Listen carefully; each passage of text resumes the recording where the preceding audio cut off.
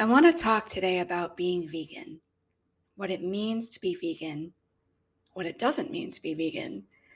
And no matter where you are on your own vegan journey, whether you know someone who is a vegan, who you're trying to find delicious food to cook for or to bring food to for a party or a social gathering, whether you are a vegetarian or a flexitarian who is kind of in the process of eventually wanting to become more vegan, whether you just do meatless Mondays or whether veganism is just something you've been exposed to and you're interested in, this podcast will hopefully change your perspectives on what it means to be vegan. So, number one, for me, and these are all my own personal experiences, being vegan is not about restriction or about what I cannot eat.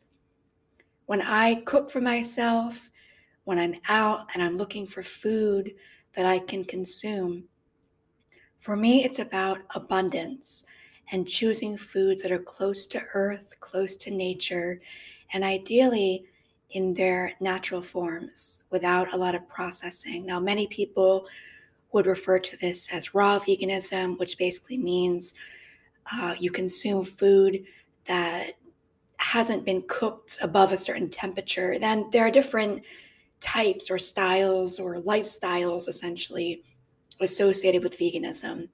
But when I am choosing the food that I want to consume, I think about abundance and I think about choosing foods that are close to nature. Now, for me personally, this is about wanting to maintain a state of being in high vibration, wanting to consume foods where there is a strong kind of body mindfulness connection to what I'm eating. And the act of eating for me, it's easy for it to be about mindfulness and gratitude. If you are eating a Big Mac or Cheetos or Pop Tarts, it's hard to be mindful about what you are consuming because it's probably more about the marketing of that food than it is about the actual food. And many times we are essentially preconditioned to confuse chemicals with food. And I used to, maybe 10 years or so ago, eat McDonald's. I used to eat very processed diets. And I noticed I didn't feel well. And I didn't feel well mentally. I didn't feel well physically. When you start to really clean up your diet and you do it from a place of joy and abundance because you want to feel better, you want to take better care of yourself, you will notice that you start to feel so much better and that what you consume is only a very small part of your day and of your habits. So, as a minimalist, what I consume and keeping my diet minimal, meaning foods that are close to nature, because for me, that means minimal noise in my mind. I don't have anxiety over food because I'm thinking, oh, this isn't good for me. And especially when you really start to research about chemicals and what they do to your brain and to your body. I mean, just do basic research, for example, on high fructose corn syrup. I watched a physician one time do a pretty in-depth um, PowerPoint presentation about what high fructose corn syrup does to your body. I don't wish to consume that. If you look at things like aspartame, which is a sweetener found in things like Diet Coke, for example, and you research what that does to your brain and the connection between that and things like Alzheimer's and dementia, it's really frightening. And when you start to really just understand what the chemicals that you are consuming, what that does to your body, it changes your perspective. And I do think it's important to mindfully research. So look at opposing studies. Look at studies that show that aspartame is safe. Look at studies that show that aspartame is not safe and make your own decisions. That's what I do personally. And then I just kind of go from there and do what I feel is right. And a lot of times it's also just common sense, eating foods that are close to nature. So that's point one, is that veganism is about abundance. And it's interesting because a lot of times I go over someone's home, for example, and they will say, "Oh, you're a vegan. I'm so sorry that you can't eat this because I made whatever it is, chicken wings." Now I'm thinking, no, don't be sorry. It's okay. I don't wish to consume that. But a lot of being vegan is also about apologizing and being polite about declining wanting to eat something. If you're at a restaurant, I'm so sorry, I can't eat this steak at a steakhouse. And steakhouses are actually a pretty good place for vegans to get food that they can eat. I know many people don't think of steakhouses as being good, but usually they have a lot of sides, a lot of vegetable sides as well.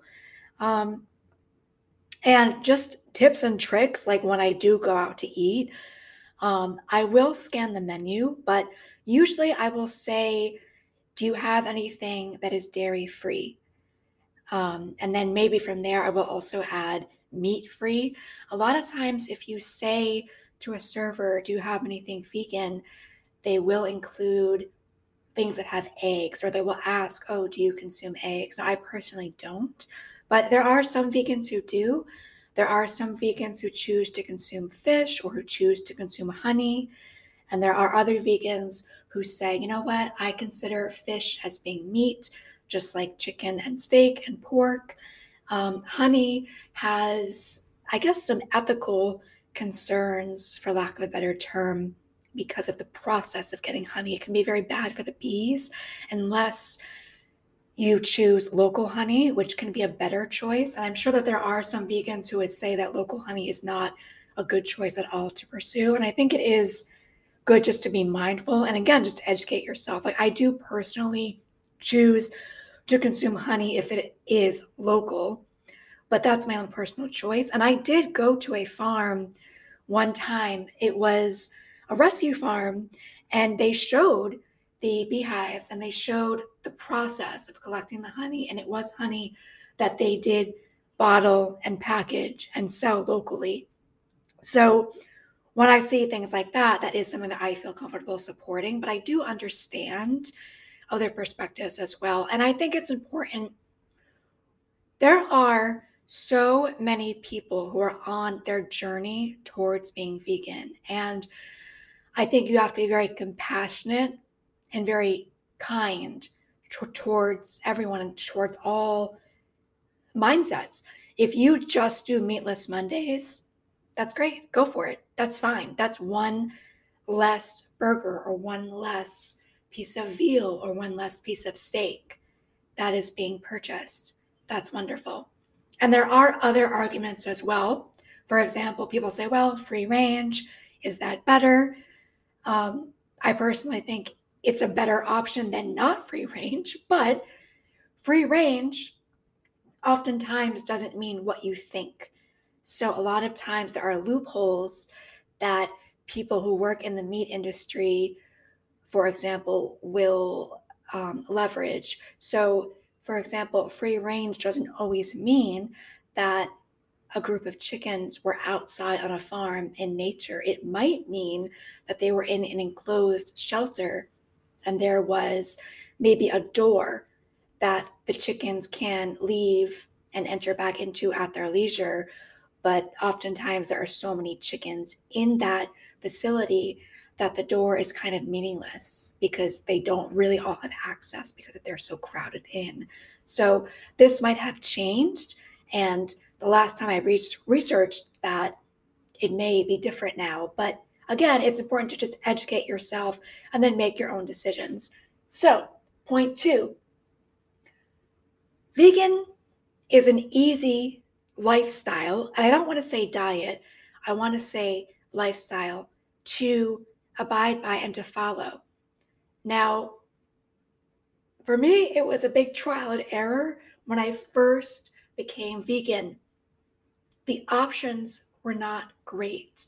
And At the time I lived in the suburbs, I would go to kind of a standard grocery store where the vegan options are kind of separated out, and you have to go to, the section with the tofu and the vegan cream cheese and all of that stuff kind of in a little section that's kind of in the corner tucked away. And the options were really bad. The vegan cream cheese was disgusting. The tofu was not great. And now I've educated myself. I know how to season tofu and air fry it so it's delicious. I know what brands of dairy-free options are really good. Um, Vegan ice cream is exquisite. It's very close to the real thing. Vegan cheese is getting much better.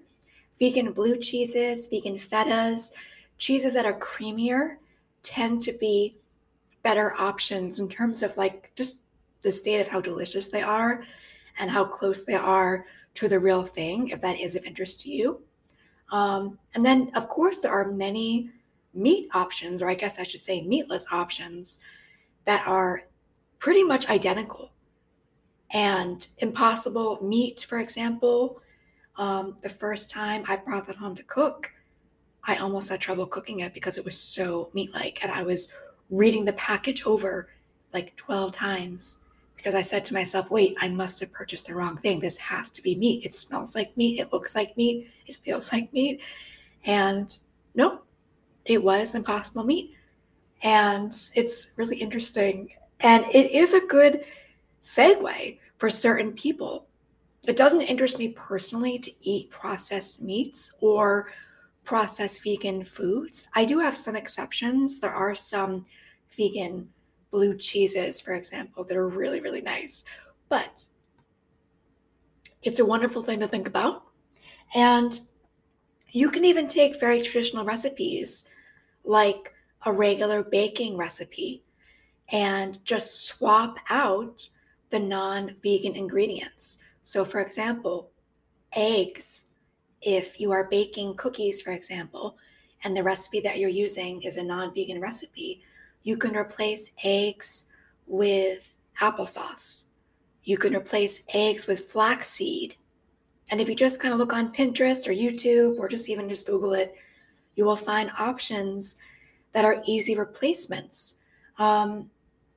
Milk can be very easily replaced with almond milk or soy milk. Butter can be easily replaced with a soy butter or a vegan butter. And if you think about it, I mean, I'm sure you could really get into the science behind it, but if you're looking to include eggs in a recipe, really, you're just kind of looking to include some kind of, what's the word, like a viscous liquid. And I'm sure there is science behind it where an egg maybe does something to the baking process or mixes with the flour in a certain way to create a certain chemical reaction that makes the cookies fluff up and all of that. But try replacements if you wish to use a standard recipe. And there are many things like vegan marshmallows, vegan chocolate chips. Dark chocolate is pretty much identical to milk chocolate. Obviously, it has a more bitter taste, but replacements is a good way to kind of switch your traditional recipes to be vegan friendly. So that's a really great thing to do. And the other thing you can do is think of your meals like, okay, I want to get as much nutrition as possible. So beans, rice, vegetables, legumes, fruits, oranges, citrus, asparagus, pomegranates, lemons, spinach. There are so many different ways of incorporating beautiful, fresh produce and seeds and nuts into your diet. So think about that as like the base. And then from there, you need like a vehicle to essentially package the food. So maybe that's putting vegetables on pasta or putting vegetables in a soup or putting vegetables on a tortilla shell to consume as a taco or putting vegetables on a veggie burger. So you start with kind of the produce as the main portion of the meal, and then from there you add different elements to it. And that's kind of how I like to eat. And it just feels incredible to eat close to nature. So, things that are vegan and easy, that's point two. Point three is that think about, especially if you know someone who is vegan and you're trying to understand maybe why they chose to be vegan, or if you yourself are in the process of trying to figure out if going vegan is something that you want to try. The most important thing is that for many people who are vegan, and of course, it depends on who you are personally, it's a very personal choice, but it's a mindset. And for many people, it's about ethical reasons. Sometimes it's about wanting to reduce harm to the environment or to reduce harm to animals. Sometimes it's about wanting to support local farmers and wanting to consume foods that are close to nature. Sometimes it's about just wanting to eat healthy, wanting to eat clean. And, there are many studies, for example, that show that consuming meat, especially beef, it is actually considered a carcinogen. And if you consume enough beef, it is equivalent to smoking, the damage that it does to your body. And there are legitimate studies that you can look up that showcase this. And of course, like I said, I'm sure you can also find studies that show that eating meat in moderation is good for you.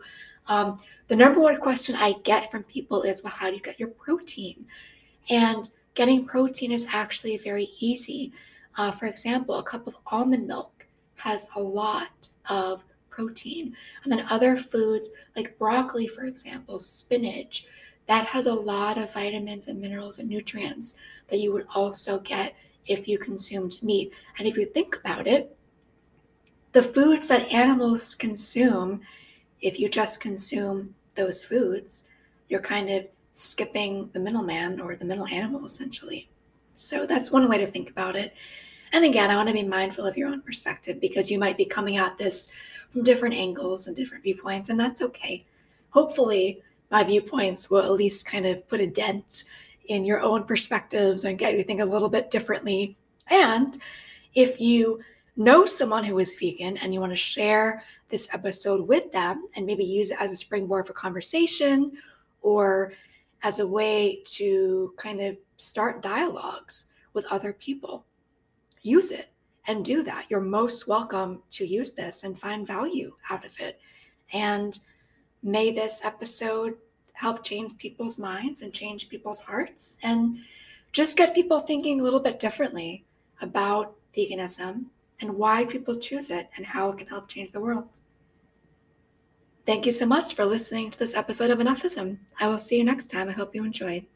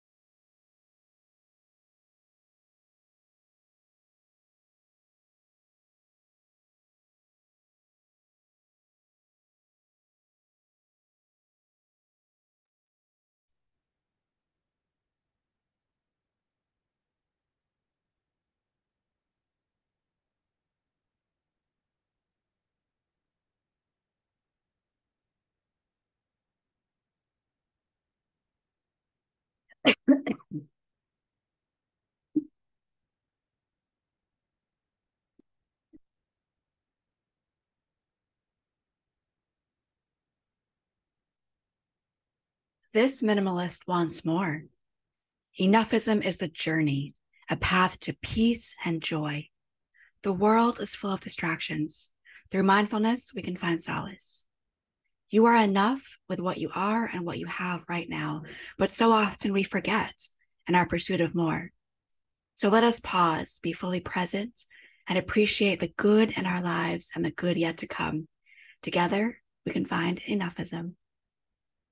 I'm your host, Reverend Yugen Bond, a retired material girl, author of Enoughism, This Minimalist Wants More, a journalist, editor, and former professor and lecturer. This show explores mindfulness, meditation, and minimalism through conversations with people around the world about their journey towards enoughism. For more, visit IamEnoughism.com. Enjoy the show.